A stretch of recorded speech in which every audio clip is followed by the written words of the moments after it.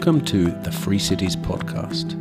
My name is Timothy Allen, and this is the official podcast of the Free Cities Foundation.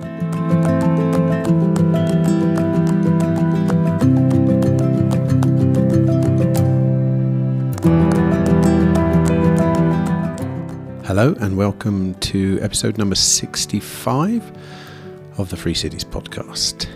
Well, I'm recording this in the bitingly cold city of Ulaanbaatar. It's a balmy minus 17 degrees C outside at the moment.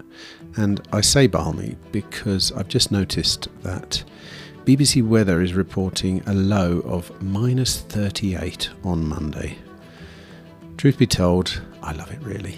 These expeditions certainly serve an important purpose for me and the people that I bring, inserting just enough hardship into the convenience of our lives back home. Well, for me at least, enough to keep me sane. I know from many years of experience that I need physical hardships in my life, and if they won't come naturally, I'll make them happen.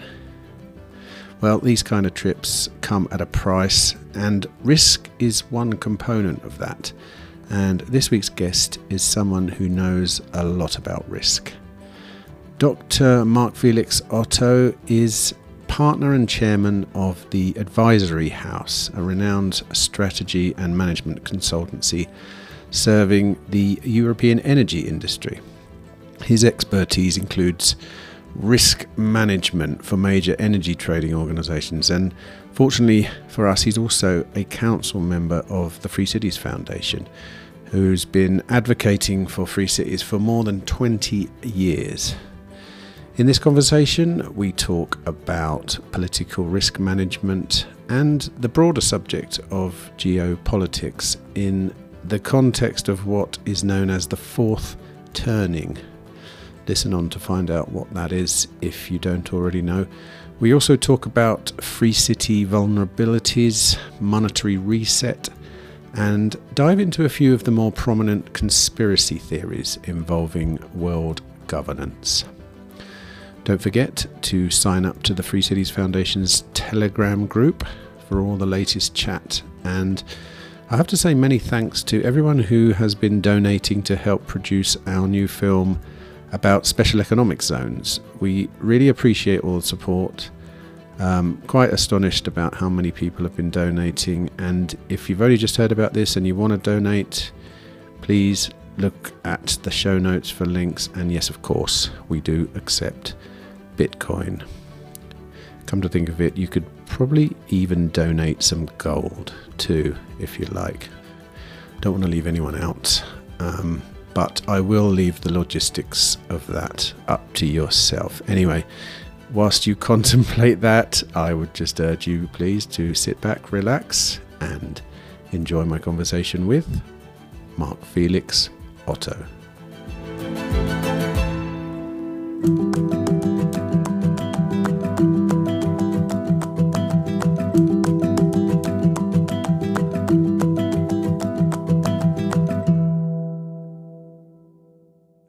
To be honest, I think you reside in a world that's pretty alien to me, to be perfectly honest. I mean, I googled your bio, and I don't really understand how how you fit in, because I know little about that world at all. So what I wouldn't mind actually in the beginning is if you could explain to me in really layman's terms what you do and where you do it, if you know what I mean, because it is. I can read all the words and I can understand, but I'm more interested to know where that happens. Who do you risk manage with, et cetera, et cetera.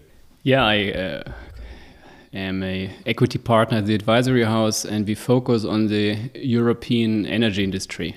So if you use power, you know what we do, because we're helping companies that produce power to become more efficient, to be strategically robust, whatever. And a certain focus is on risk management. Yeah, and then I figured, I pondered how to connect my professional life with with my hobby. I sit on the board of the Free Cities Foundation.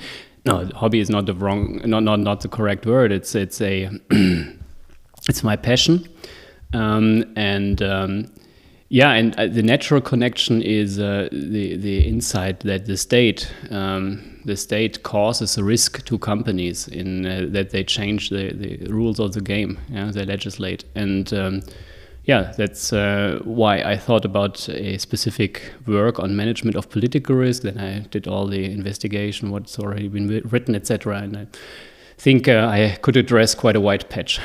But in your normal life, in your sort of risk management in the energy sector, what kind of risk are we talking about here? Is there, I mean, presumably there's a political element to that. Yeah. Don't look for oil in this place because it's politically unstable. Oh, absolutely. Yeah. And that's with oil and also with gas. You're correct. The geopolitical component has always been on the top of the agenda, but yet there hasn't been in my view, a comprehensive method to address this. What companies always do is they think in terms of scenarios, and that's okay. It's the best you can do when it comes to geopolitical risk, probably because you don't understand all the players involved, etc. So you just out of your head you intuit some scenarios and put some likelihood to them, and etc. What I try to do now is to use all the tools that have been developed in generic risk management over the last centuries or last decades, let's say, and apply them to this specific category of political risk. Yeah. Okay, so I mean, I still want to build up a good picture of how you manage risk in your other life. Is this correct? So I'm going to imagine it's something along the lines of you do studies, you send out fact-finding missions, you do this, that, and the other, and then you present an energy company with a risk management plan, right? Is that right? Yeah. And more specifically, risk management is very well established in energy trading. That's where you basically manage most of the risk, the short-term, mid-term risk. And in energy trading, what you usually have is liquid commodity markets for oil, gas, power, you name it. And from these markets, you can derive a huge amount of data and do statistical analysis, etc. But political risk is human-driven, and the human free will is not well or not easy to investigate through statistics, and that's where this comes in. And the connection between your former life and the Free Cities world, how did that come about? My professional life. Oh, sorry, former life. Yeah, your professional life. Still there. Yeah. Maybe I'm preempting that somewhat. No, you ain't. Actually, the libertarian passion preceded my professional life. I jumped or I dove into that during when I did my PhD thesis. Also, the reason why I didn't stay in physics, because I figured that almost all of the jobs I could take on would have been with the state, like university jobs or whatever, in science. And then I changed from physics discipline to management consulting. I started with McKinsey & Company, that's like 21 years back. And from there I moved on to the advisory house, etc. But political risk is the most relevant risk, is it, in the Free Cities movement? Yeah. Is there any other elements of your professional life which fit in here? Well, generically in management consulting, you think in terms of company value, so you can think also in terms of society value, blah, blah. You can probably translate a couple of concepts. But I figure that since I'm a risk management expert, if you like, that this is the discipline which I have to dive into. And then I read the literature, and it focused only on political risk. The systematic literature focused so far only on political risk in third world, in developing countries. No comprehensive works on political risk in developed, in industrial countries.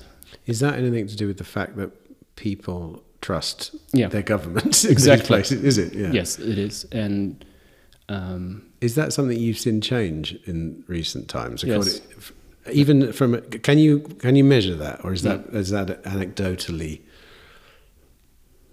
I couldn't measure it. No, these are anecdotes. But when you talk to senior management in the companies, you feel that the level of trust toward the government has eroded over the last 10, 15 years, starting maybe with Lehman Brothers, and the breaking of the rules. In Europe, we had the breaking of the Euro stability rules, Maastricht Treaty, etc. And this set in motion a couple of other developments. And yes, I think people are more open to considering political risk as such, and not just as a regulatory risk, things that I have to comply with. Yeah, compliance management is a well-established discipline, but this is only one potential avenue of dealing with political risk. Obviously, yeah, you could also try to avert it, or try to, or you can move away. You can move to a different jurisdiction, part or all of your company, etc., etc. And all those avenues I hope to lay out systematically in my work. Well, let's talk about the book then, because the book is purely on political risk. Is that correct? Yeah. So how have you structured the book then? Like, what are the how do you begin? I can see it from here. It's big enough. It's thick enough. Yeah. How do you structure a thing like that? And certainly in this day and age. Mm-hmm. There's a balance between being compatible with the mainstream, and I consciously chose a very mainstream editor, Springer. Springer is also the editor of the Nature magazine, as you might know, and is one of the leading science editors in the world, I think. And but they acted. They were very friendly, and I have in the book. I actually I recommend to look also at alternative jurisdictions like free cities or intentional communities, etc. Because there you might have a different type or lower level of political risk. How have I structured the book? First, I lay out a definition. What do I deal with? We don't want to deal with risk that is caused by individual, maybe political actors, like people, corrupt people who threaten your company or something like that.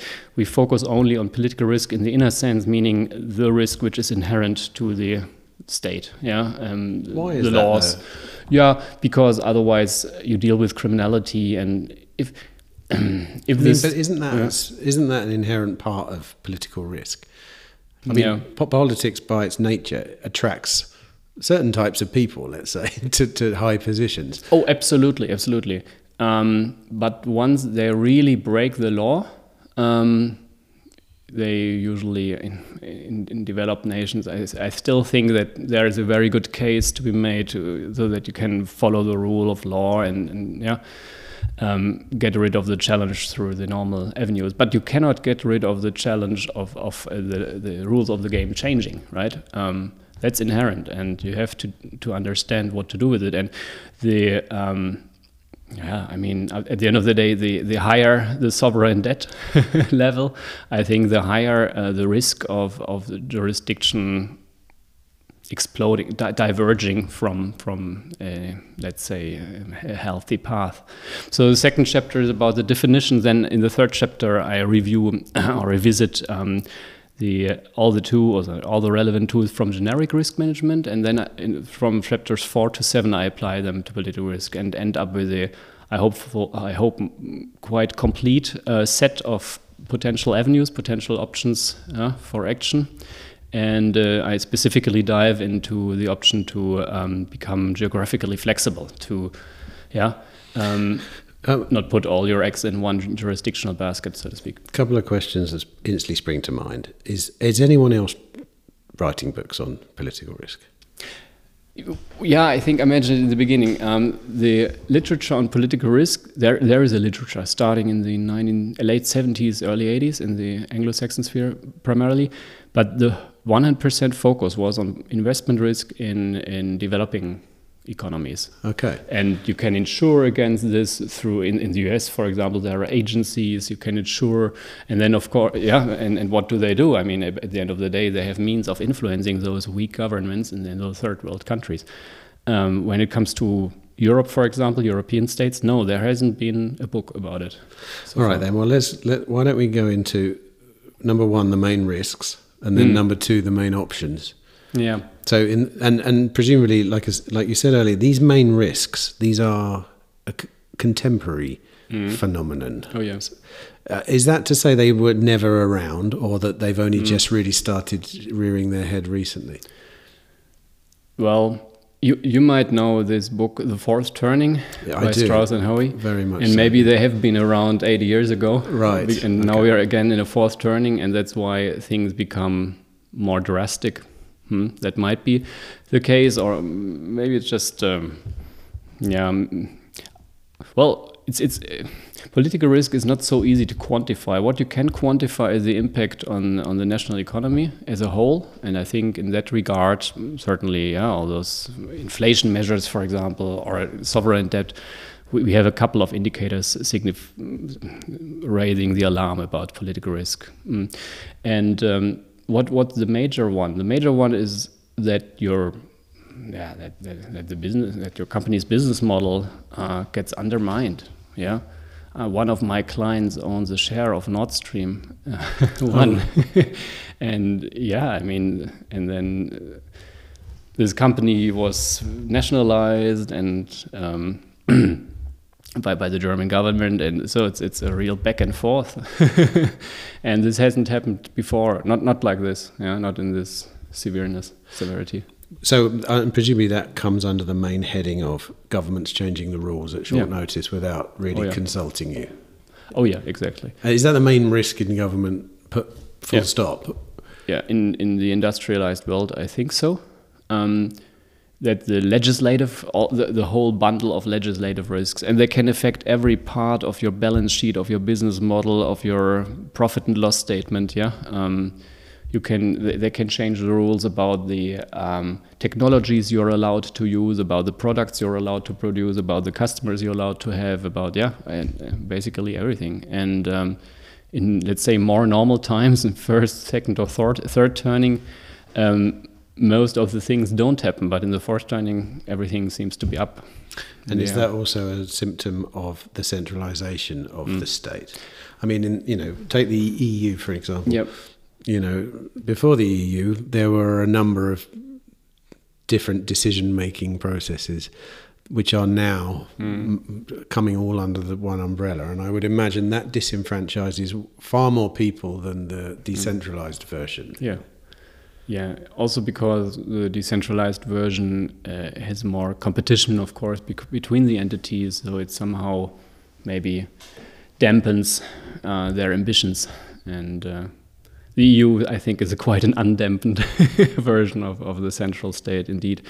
But it's not only the EU. Also, I think in other parts of the world we see drastic measures being taken.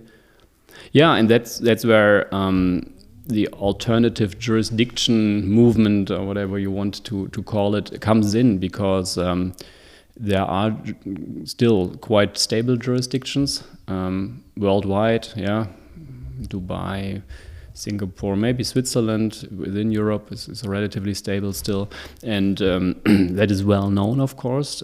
You can also play the tax game regarding different jurisdictions, but at the end of the day, I argue in the book that the best thing that you can do is have a business model which allows you to be flexible and to move pretty quickly, maybe to have a good radar about political developments, and then move to a different jurisdiction before the worst has come to pass. Why do you think it is that somewhere like Dubai is, as you put it, stable? What is it about the Dubai rulers which makes it stable? That's a good question. Maybe they're not in the fourth turning. Their business model is still attractive, and they're successful at earning money through low taxes and bringing great people, the negative brain drain, so to speak, brain inflow game. And sorry to butt in, but maybe you should lay out what the theory of the fourth turning is, because I'm almost certain there's a few people listening going, what's the fourth turning? Yeah, I'm not an expert on this, but the general. What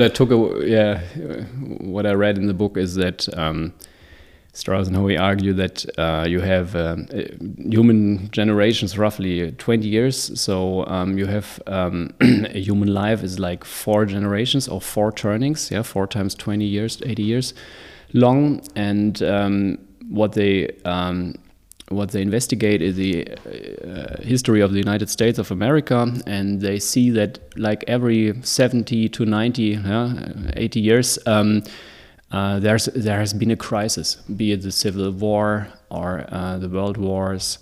And the Second World War ended in 45, and so 2 years from now we moved 80 years on.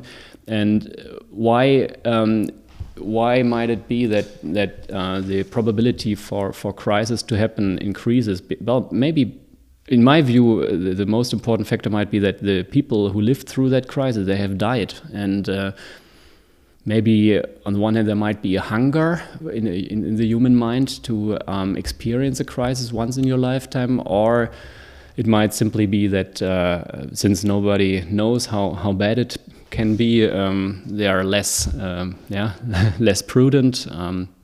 I don't know, but it seems there is something to it. And of course, if you look at the crises on the whole, there's obviously a propensity in humans to have these crises, and they are normally power struggles when you look at them. So absolutely. That's obvious, and I think it's true as well that, like you say, every 80 years a whole generation has forgotten about the last crisis.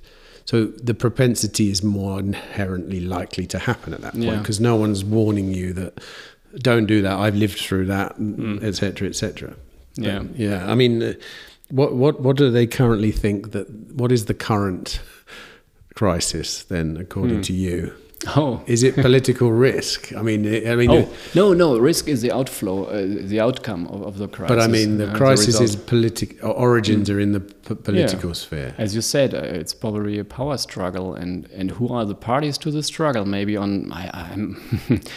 think it's fluid, yeah. But you might look at it in terms of the Western elite against BRICS on the one hand, or against the internal opposition on the other hand. I mean, we are used to, I think in the Western world, we are used to seeing this Western elite, if you want to call it that, as superior. But when you combine all their enemies, if you like, the mighty BRICS nations and the quite strong opposition, which achieves 40-50% in the elections already, then maybe they're on the decline and they're with their back against the wall. And all those great things that they could do in their point of view that they could do in the past, like change the rules and enrich themselves, etc., that becomes harder for them. Is it in your day job? Is the fourth turning a commonly understood thing? No, not at all. No. In Europe it isn't. No, I don't know about the US. It's a niche. It's a niche thing, right? It's not seeping into the mainstream. No, and I had a hard time acknowledging that there might be something like social psychology. I have a physics background after all, and you cannot really measure these things, historical developments. That of course you can have a crisis also within a second or third turning, but right now everybody talks about crisis, has been talking about crisis for the last 15 years, maybe starting with 9/11, sometimes it seems like people are hungry for this crisis. They are really, yearning for something to happen, something to break, something to change. Because they are bored with the status quo. Might also be a reason. Or that, I often look at the ebb and flow of centralized and decentralized entities as a bit like a pendulum. Oh yeah. And you can see we're heading in the direction of centralization at the moment. So there has to be some kind of pushback. It's a very natural occurrence. And I know plenty of people who have come up against the idea of the centralization of power recently, who never would have cared less about that. And I think that's the natural result of this centralization of power. Is it creates people who go, wait a minute, that I'm losing liberty here. I'm losing my freedom here. This isn't something that I want to happen. Therefore, I will invent this, say this, push back here, do whatever. Absolutely, that's one pendulum, and even among the power freaks, if you like. This pendulum might swing back, and somebody like Xi in China considers that maybe he has less power when he fully integrates into the WEF agenda, and rather takes his buddy Putin and opposes this big world government push. So you think? I mean, maybe I should think about some predictions a bit later on. Let's stick to what we were talking about, which was main risks. Are there any more currently? Oh yeah, we talked about legislative risks. That's legislative, executive, or judiciary risks. That's one manner of breaking it down. You could also break down the risks along your balance sheet, and then you have expropriation risk as opposed to risk to your future cash flows, etc. Overall, I think political risk, be it endogenous, national or local or geopolitical international risk, it has been on the rise over the last 15 years, I think, and it has become critical, and the time is ripe to consider it in detail and to consider your options. Can I ask you, you're speaking obviously at the conference here, how are you framing political risk to a Free Cities crowd? Because we're pretty, we pretty know what the political risk is. It's them coming in and shutting it down. Is that right? Is there any more to it than that? I mean, look, how do you create a whole speech out of political risk?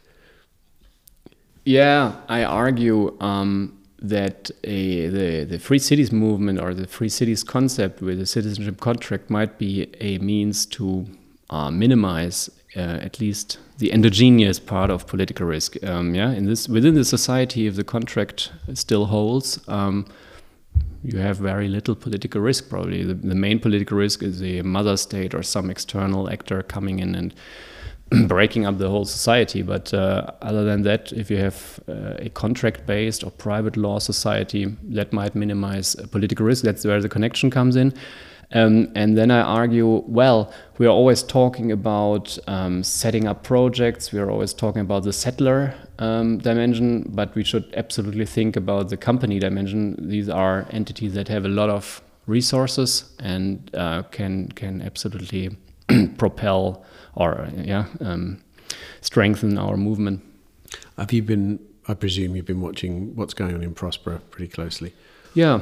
What's your take on that? Because they're now coming up against political risk face on, aren't they? Oh, absolutely. That's the mother scenario. Well, exactly. I mean, it's a very interesting test case. Yeah, absolutely. So what's your opinion and how do you view it and what do you think might happen? Yeah, I fear that my view is not very original here, but when you look at the polls, the current socialist governing party is pretty much down, I think. And I think the next elections are due in 1.5 or 2 years' time. So if the Zidis survive until then, I think there's a good chance that they will be around for a lot longer. What about your view on the way they are insulating themselves from political risk, as in their legal framework? Do you know much about how that's working out? I mean, it seems to be working, put it that way. Yeah. No, I'm not so closely involved. Do you write anything about that aspect of? I mean, that's obviously that's an option you've got. Yeah. To mitigate political risk. Yeah. And also for a large company, it probably doesn't make sense to put all your eggs in one Prospera or Morazan basket, but at least have a representation there, and then the ability to move other parts of your company or abilities or people to move them to a safer jurisdiction. Yeah, and I mean, these Zedis in Honduras are just one example. You can have. Does it deal with individuals as well? I mean, me as an individual, someone looking for freedom, or not looking for a free life. I just want to be left alone. Yeah. Obviously, so, and in this current world we live in, I think wanting to be left alone, that puts you up against political risk, basically, Sure. because for whatever reason, fourth turning, whatever, politicians don't want to leave you alone at the moment. So what are my strategies then as an individual? Yeah, that's absolutely a valid question. I think that has been this question has been the focus of our discussion from the beginning. Yeah, how to avoid what we experience right now, and this is where I think I might add a piece to the discussion in focusing on companies only. Of course, I mean, companies are made up of people and maybe some non-living entities, assets, whatever, machines, etc., intellectual property. But the people dimension also is very, very important when it comes to flexibilization. You need to motivate your people to move along, or you have to make them redundant if they're absolutely stuck to the failing jurisdiction. So I address this part, but it's not about individual liberty, really. The topic of managing political risk from the point of view of a company. You can read this book, or large parts of this book, from an individual perspective as well. All those parts that address how do political risks come about, how to address them. But when it comes to the specific measures, as an individual, you probably don't command a set of 100, 200, 1,000, 2,000 people, right? What do you write about how political risks come about then? Are you talking about from a a sort of human psyche perspective here? I mean, how do we spot the places where political risk might How do we identify the political risks? That's a core question. And pretty simply, you can just learn from history, and B, look at the current development. Usually, legislation takes its time. Even in turbulent times as ours, a new law takes at least a couple of weeks, typically months, often years, to be effective, and that's enough time usually in order for a company to prepare and to react. You can look at the whole forest of existing laws and how they might change. Also in different jurisdictions, you have probably quite a good set of potential laws that come about in your own jurisdiction or your main jurisdiction. And then you have to understand the process, the legal process, for example, or the political process in your country. And then you probably have quite a good starting point to develop your scenarios. So using sort of sources from history, let's say, you said, study historical precedents. What do you think are the biggest free city vulnerabilities currently then? Like, because we don't really have any historical versions. I mean, we do. We could go back to Venice and say that was a real success. But I mean, are you talking about why did Venice fail, or why did the medieval city-states disappear, or why what are the big? I mean, what are the biggest vulnerabilities of free cities, according to you? Yeah, I think we have a tendency to build theories around historical developments. Maybe at the end of the day, it's just human free will, and if there are enough able people to prevent the tendency towards centralization and politicization of life, then things develop differently. Why did Venice lose its power?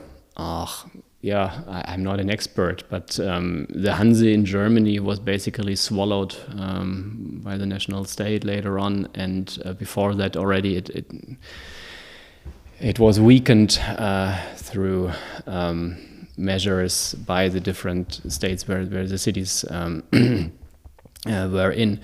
And but also I just read this novel by Friedrich Schiller, William Tell, about Switzerland and the Swiss freedom movement in the 13th century.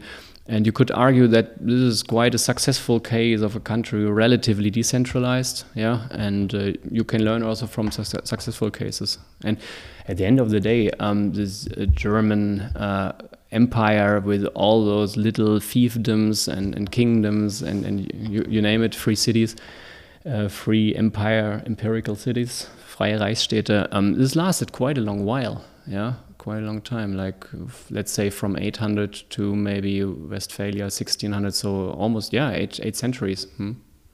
Why did they decline in the end? Were they absorbed by exactly. I mean, they were absorbed, I think, into the German national state in the 19th century at last. Before that, of course, it became apparent that France was winning, so to speak. France expanded to the east because these little fiefdoms were not strong enough to defend themselves, and then they united militarily. And at the end of the day, there was one national state. Of course, that's always the problem when you have a small entity. I think you're very competitive when it comes to attracting individuals, but you're not very competitive when it comes to defending your territory against a huge enemy, a larger enemy. But then it's not, this is not linear. History is not linear. And it always comes down to individuals with specific abilities or vision and luck, maybe. Yeah, well, yeah, for sure. I mean, I agree. It's not linear, but like we've alluded to earlier, it does seem to move in cycles, which do seem to repeat themselves as well. I think when I came into the Free Cities world, I think for a long time I understood the theory and I accepted the theory as good and true, but I didn't imagine it would come to pass. Because, it is an unusual thought to have that maybe one day in 100 years' time there might be a bundle of decentralized states over Europe again. But presumably, how do you feel about that prospect? I mean, do you feel that's a real life?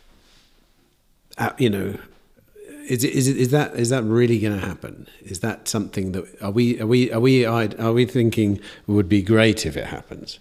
Or is this actually going to happen? Because it appears that it might. Because if you look at the cycle we're in, we're peaking at the sort of centralized end of the cycle right now. That's what it appears. Yeah. Maybe it's our responsibility to make it happen. Agreed. But once again, it's like, in a way, like it's been at least 80 years since there was a decentralized network of city-states, for sure. And I certainly don't have any recollection of it, except from the history books. So it is hard to imagine that it could actually happen when you live 100% of your life in a world of states, and currently of states getting larger and larger as well. They don't recede. That's true. So is it going to happen? I mean, risk Analyze analyze it. Yeah, but I'm not. But presumably it must happen. But presumably it must happen. Think about it. What is the end game of centralization? Yeah, one world government where there's only one emperor, one huge ruler, and all the other power freaks report into him. And I cannot imagine this to come about. Well, even if it there are did so come many, about, even if it did, like when has it ever lasted forever? When in history? You can watch Star Wars and see the rebels. Excel due to sheer creativity and motivation. I mean, mostly at least, but for different reasons. The bigger the state gets, in the end, it does collapse under its own weight. And one of the only differences now with what's happening in the world, other than the fact it's now the kind of the super state, it's not states. Is they do have interesting technology at their disposal, and it is slightly worrying. I think that could have, because the existence of algorithms now means that the state can scale rather large without collapsing under its own weight, which was, I think, was one of the big problems with the state before, is it could never find enough people to enforce its rules. True. But you don't need the people so much now. That's correct. All of that is correct. But then technology is always a two-sided sword, dual-use concept, and maybe we have already harvested lots of the fruit from the new technology in terms of liberty, right? We have completely open channels for communication, very, very cheap means to communicate across the whole globe, etc. We have Bitcoin. So we have probably harvested many fruit, and now the state is slower when it comes to adapting new technology in general. Maybe not in the military domain, but apart from that, I think that it is slower, and now it is adapting, and that is quite threatening. True, but then again, I mean, technology will move on, and we have to adapt quickly. Yeah, when I read history, I always have the feeling that there was so much maybe luck or bad luck and coincidence, just randomness, or people with visions and abilities. It's you cannot really predict things. Yeah, there are tendencies and turnings, and maybe you have even larger cycles, not 80-year cycles, but I don't know, 200, 300, 400-year cycles of technology, and we are now in a new Gutenberg printing machine cycle where the empire strikes back, and but in the end we will have separation of church and state, and separation of state and theological concept behind it. So you think we're just entering the Empire Strikes Back? What? Yeah. Wait a minute, that was number 3, right? In the Star Wars? 5, I think. No, sorry, the old. I'm talking about when I was a I was a kid. I think the second one. What is the second one? I think that's the Empire Strikes Back. The Return of the Jedi, right? So Return of the Jedi is the third one. Right. Yeah, but that means we're entering the quite dark phase. I mean, the Empire Strikes Back was the dark chapter in that trilogy. Of course. So you think we're just entering it? I thought we were deeply in it. Yeah. Yeah, when I mean we harvested the fruit, I'm talking about the last 30 years, and for the last maybe 15 or 20 years, the empire tries to strike back, and with climate angst and with COVID angst, I think they landed a couple of wins already before that with terrorism. I think they won a lot of contracts through wars in the Middle East. We didn't that didn't affect us as much in the Western world, but in that world it was pretty drastic, I think. And now everything can come together, and you have the World Health Organization on the one hand, and the Ukraine war, and now the new Middle East war, etc., and you have the sovereign deficits. The billions. What do you think about the? Is this a conspiracy, or is this just this is human nature playing out on a large scale? Like, because it's very easy to look at COVID, the examples you gave, COVID, and think COVID was just something that happened. Yeah. The result was the state got more powerful, but no one was sitting in an office going, ha, we can make this. Now we can, there's no Darth Vader, or what's his name? Or is there? I mean, I veer between one and the other. Sometimes I think it's pure incompetence. Other times I think it is contrived in some way, Yeah, I doubt that there are people making such long-term plans as some other people suggest. But I'm pretty confident that some corporate entities were happy to sell vaccines without having to carry the product. The risk, great, absolutely great. I mean, I think in the US it was the same thing, right? They were completely redeemed from liabilities. Yes, great. So I make a lot of money, and in order to do that, if I have to influence public opinion a little bit here and there, I'm used to it. This is called lobbying. Yeah, It's part of my. I even have a corporate unit for that, a large corporate unit. So no horrible big boss at the top pulling the strings, just a bunch of incentives. There might be a couple of people who consider themselves to be the top guy, yeah, like the president of the United States, or the president of the World Health Organization, or the president of the World Economic Forum. All these things, these people probably believe they're the largest gorilla in the room, but well, there can only be one largest gorilla in the room, and no, I don't think that they report into each or one person. There are many people earning money out of wars or COVID fear or climate fear, of course, yeah.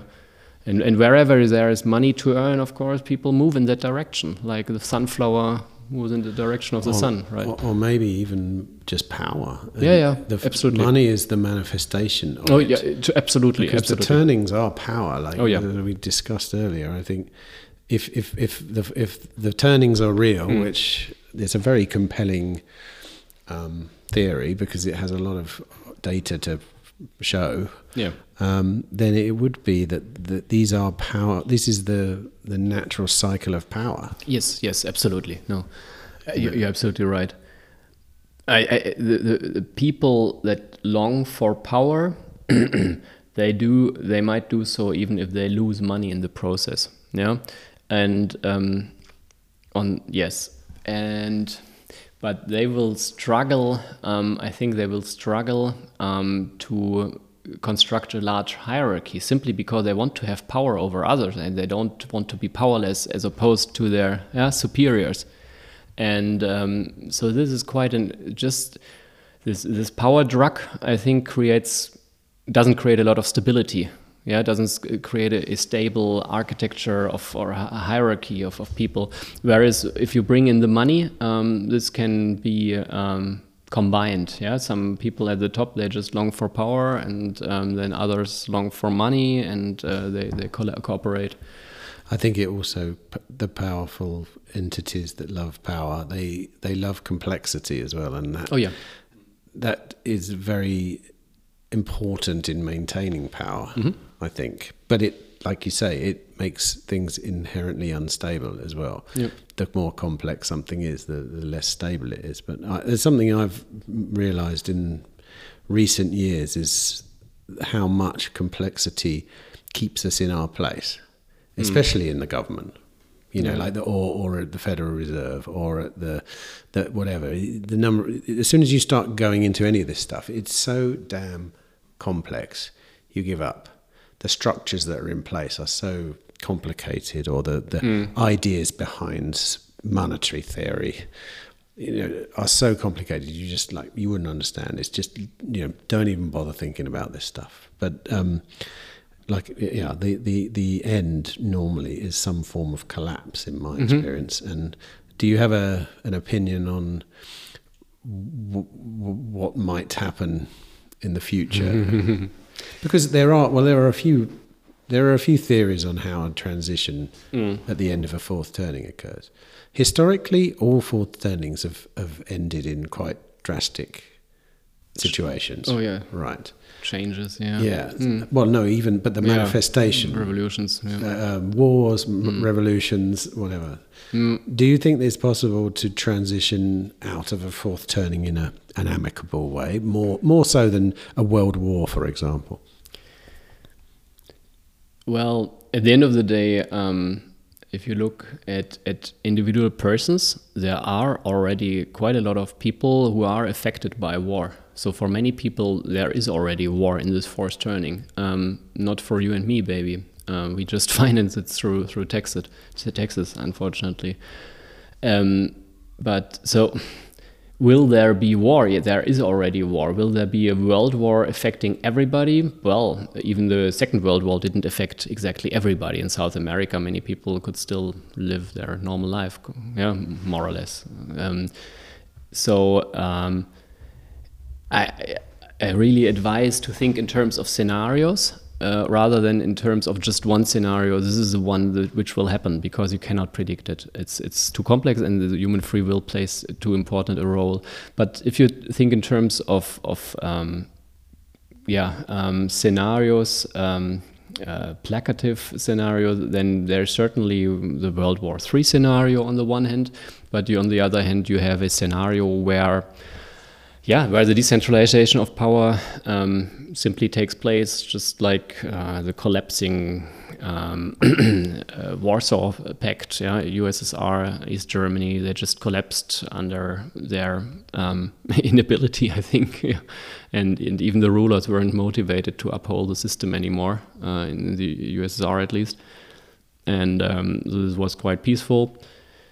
But this is maybe the spectrum that we have between a peaceful collapse and people just not wanting to uphold their silly power over a budgetary about the deficit spending anymore, versus huge war, where lots of millions of people die. This is a spectrum, I guess. I can't exactly remember why, but I'm pretty sure that part of the reason why wars happen near the end of fourth turnings is to do with the debt cycle as well. Is that right? Can you explain that? Because I'm thinking it through now and I think I get it, but if you already know it, I'd prefer to hear it from you. It's something along the lines of the debt cycle needs resetting because there's so much debt. You need some event that causes a massive inflation to devalue the currency so the debt disappears. Is it something like that? I don't know. Yeah, Raim Tagizadegan and I wrote about it in the Quarterly Journal of Austrian Economics. We call it the coercion cycle, because debt at the end of the day is built on trust. You wouldn't have. There's also the word credit. Credit in Latin means trust, and is also a word for debt. Meaning, if you don't trust your counterparty to pay you back, you wouldn't lend him or her the money.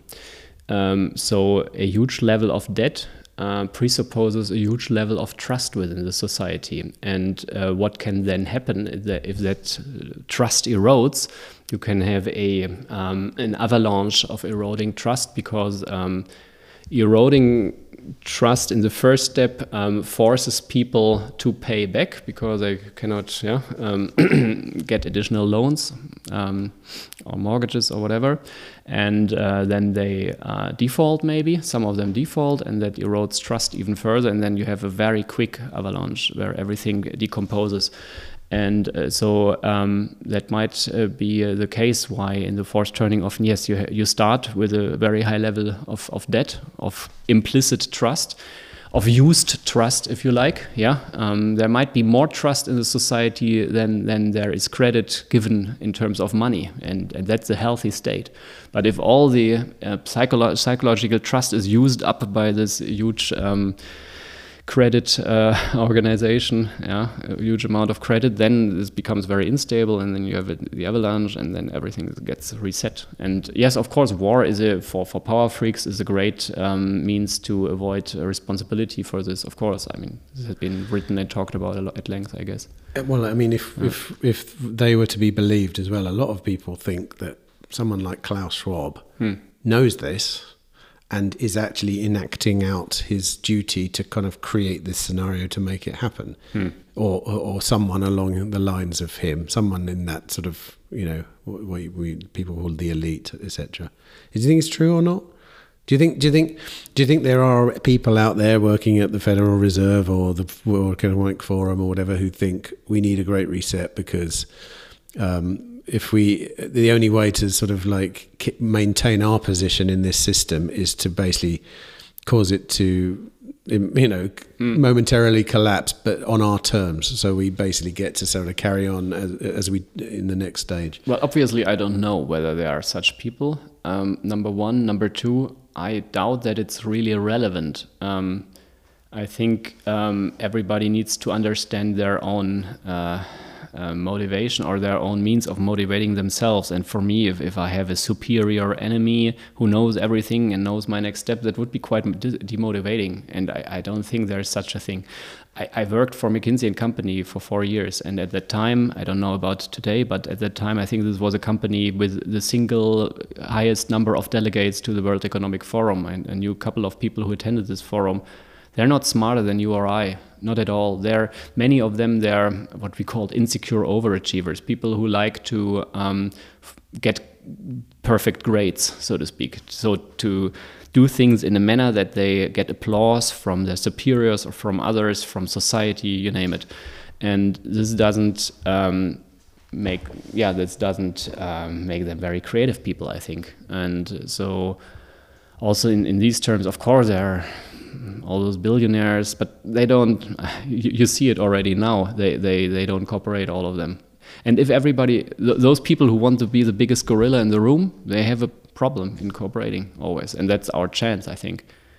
Yeah, that's our big, Well, the instrument. It's funny. Is it very interesting to observe how much the World Economic Forum now resides in the public consciousness? Because even 3, 4, 5 years ago, I think most people wouldn't have heard of it. But now, quite a large number of people know who Klaus Schwab is, and he's like the evil. He's the boogeyman. They've really labelled him as the boogeyman, which. So in my world, that means it's not the boogeyman. It's not him. There must be other people in the dark who managed to put Klaus Schwab in such a bad light. No, I think it's just people. And when we look back at the World Economic Forum in the earlier days, I think they were attacked by so-called Antifa. Really? Absolutely. We still have old bumper stickers in where I live near Zurich, which say, next year again, World Economic Forum, let's attack them in Davos. Davos, right. Davos, yes. That was 20 years back, and Antifa and the Black Bloc or whatever they call themselves, they attacked them. And then they integrated more or less. The World Economic Forum defended itself by cooperating with a certain part of the Antifa agenda, I guess. That's how they defended themselves. How they managed this. And in what sense? That's interesting. How did they integrate in? Oh, in that they also opposed the evil right. The right wing. Right. Free migration is great. World Economic Forum in the old days was just, I think, a couple of business leaders and politicians coming together in order to get some great crony deals, etc.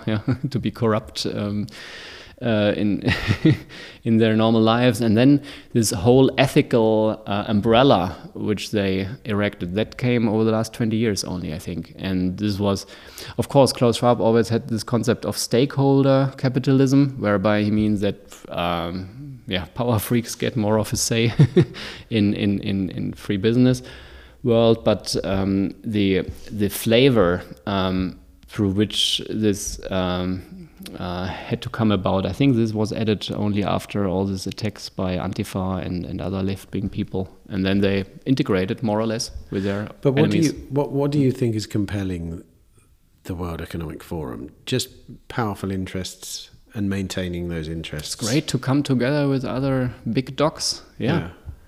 But like you said, they struggle to all work together.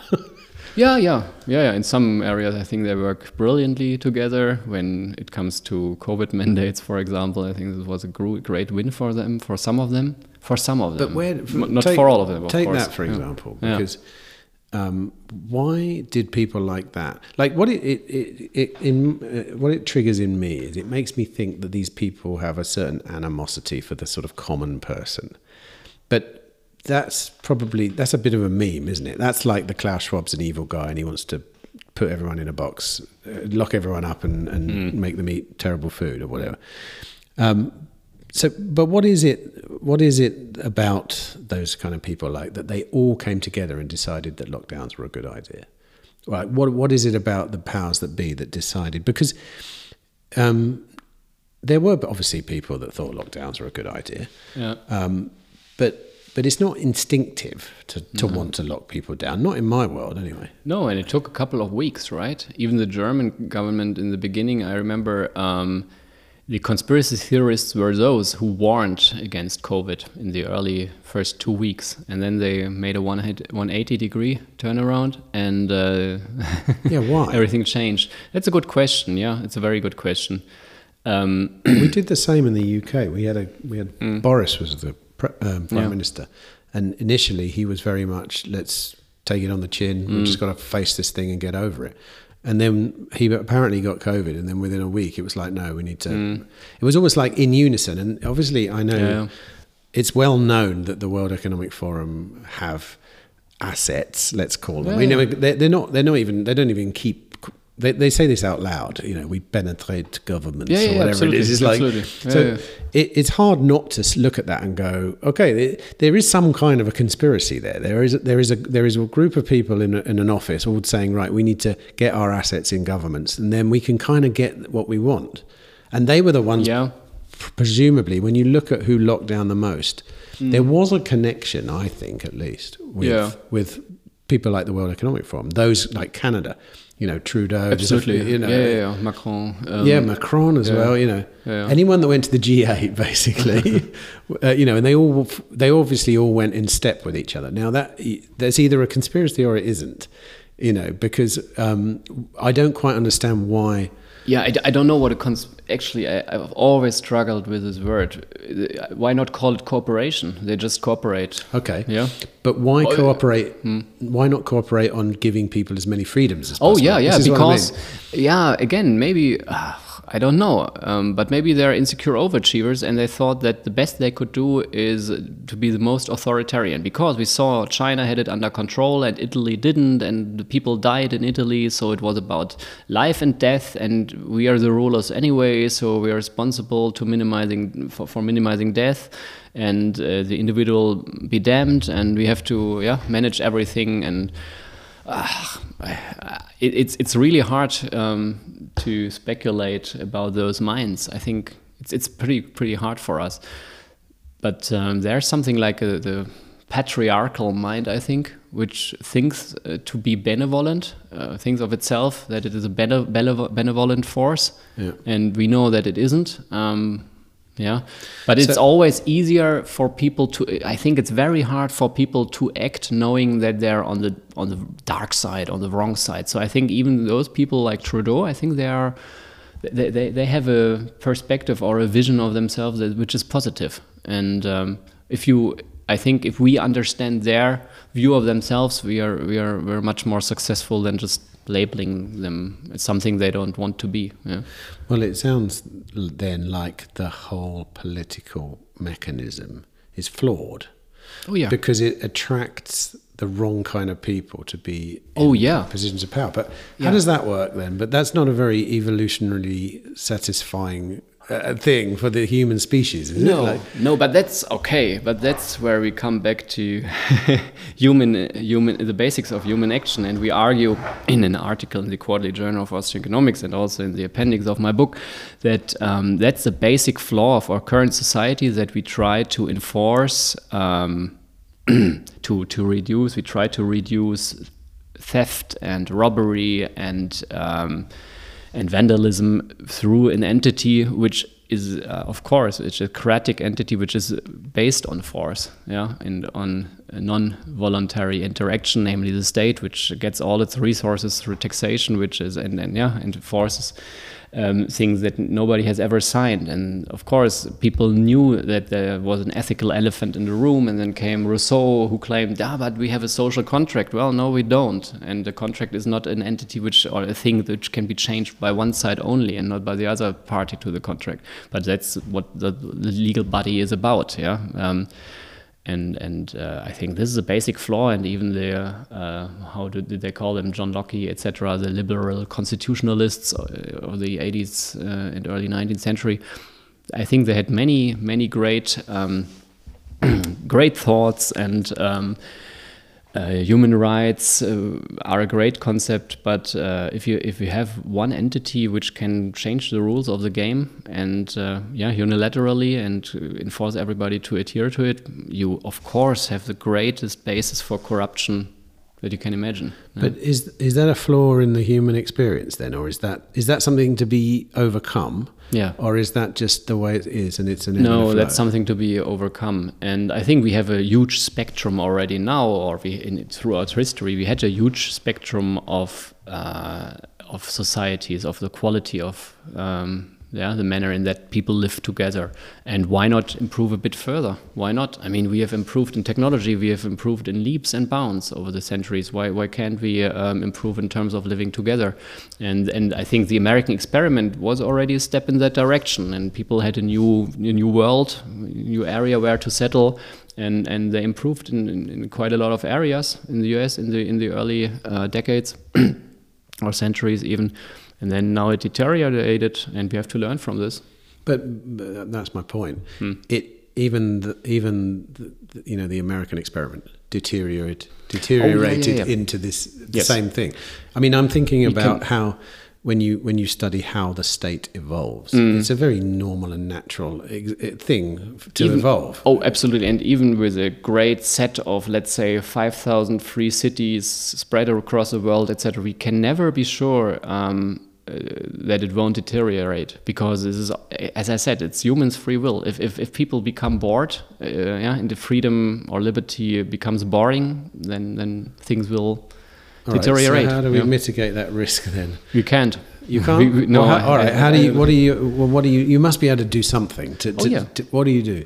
Through our lifetime, I think we can do what we are doing here, and but in a way, we propagate freedom. But in a way, certainly from my perspective, I like the ideas of free cities being an experiment in governance, and the more the merrier, and the more diverse the merrier as well, which is fine. But I could easily argue that will just end up the same scenario that happened to America, or we'll always end up with a centralized force ending up realizing that it's paid to protect property rights, and then in the end, because it's the only one that's allowed to actually use force, it realizes, well, I don't need to answer to anyone here. Yeah. And that's always going to happen, isn't it? Like, in what system does that not end up happening?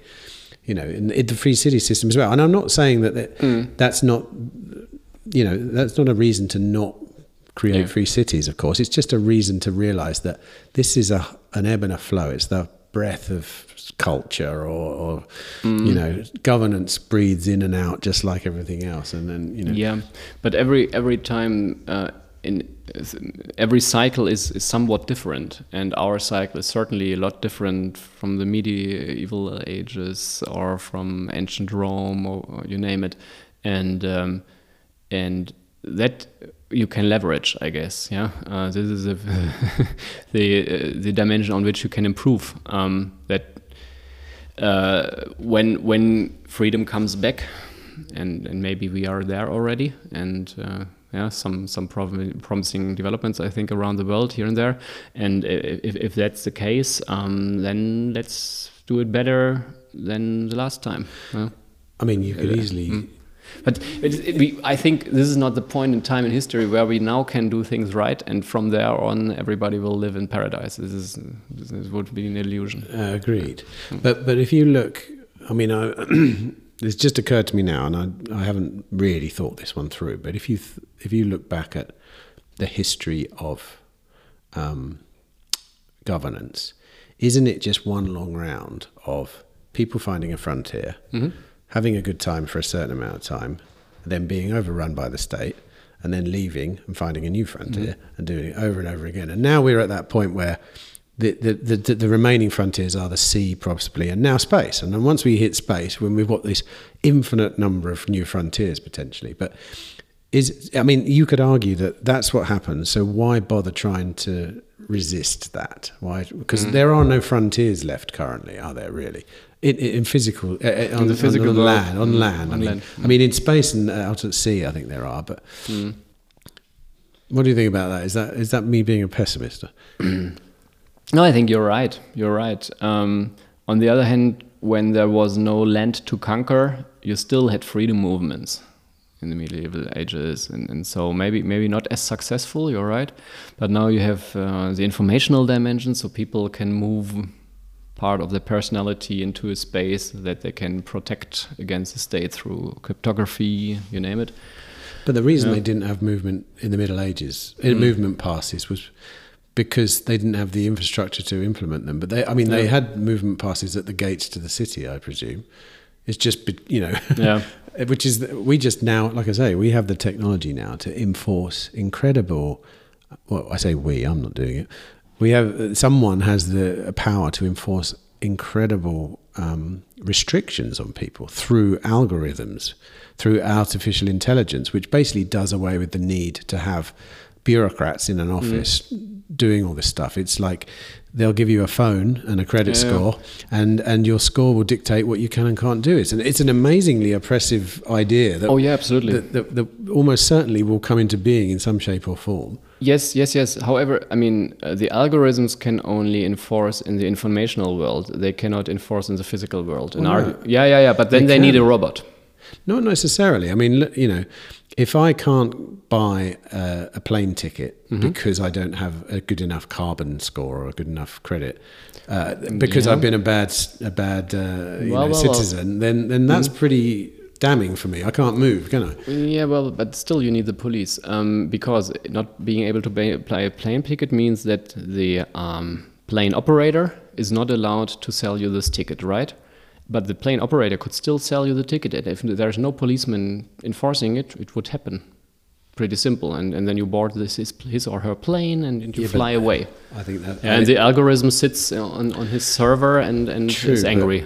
Aren't we on a trajectory of passing over authority to algorithms and away from the police? It's not force. It's not force. It's what's the word? But if it's that was expected possible, force or something.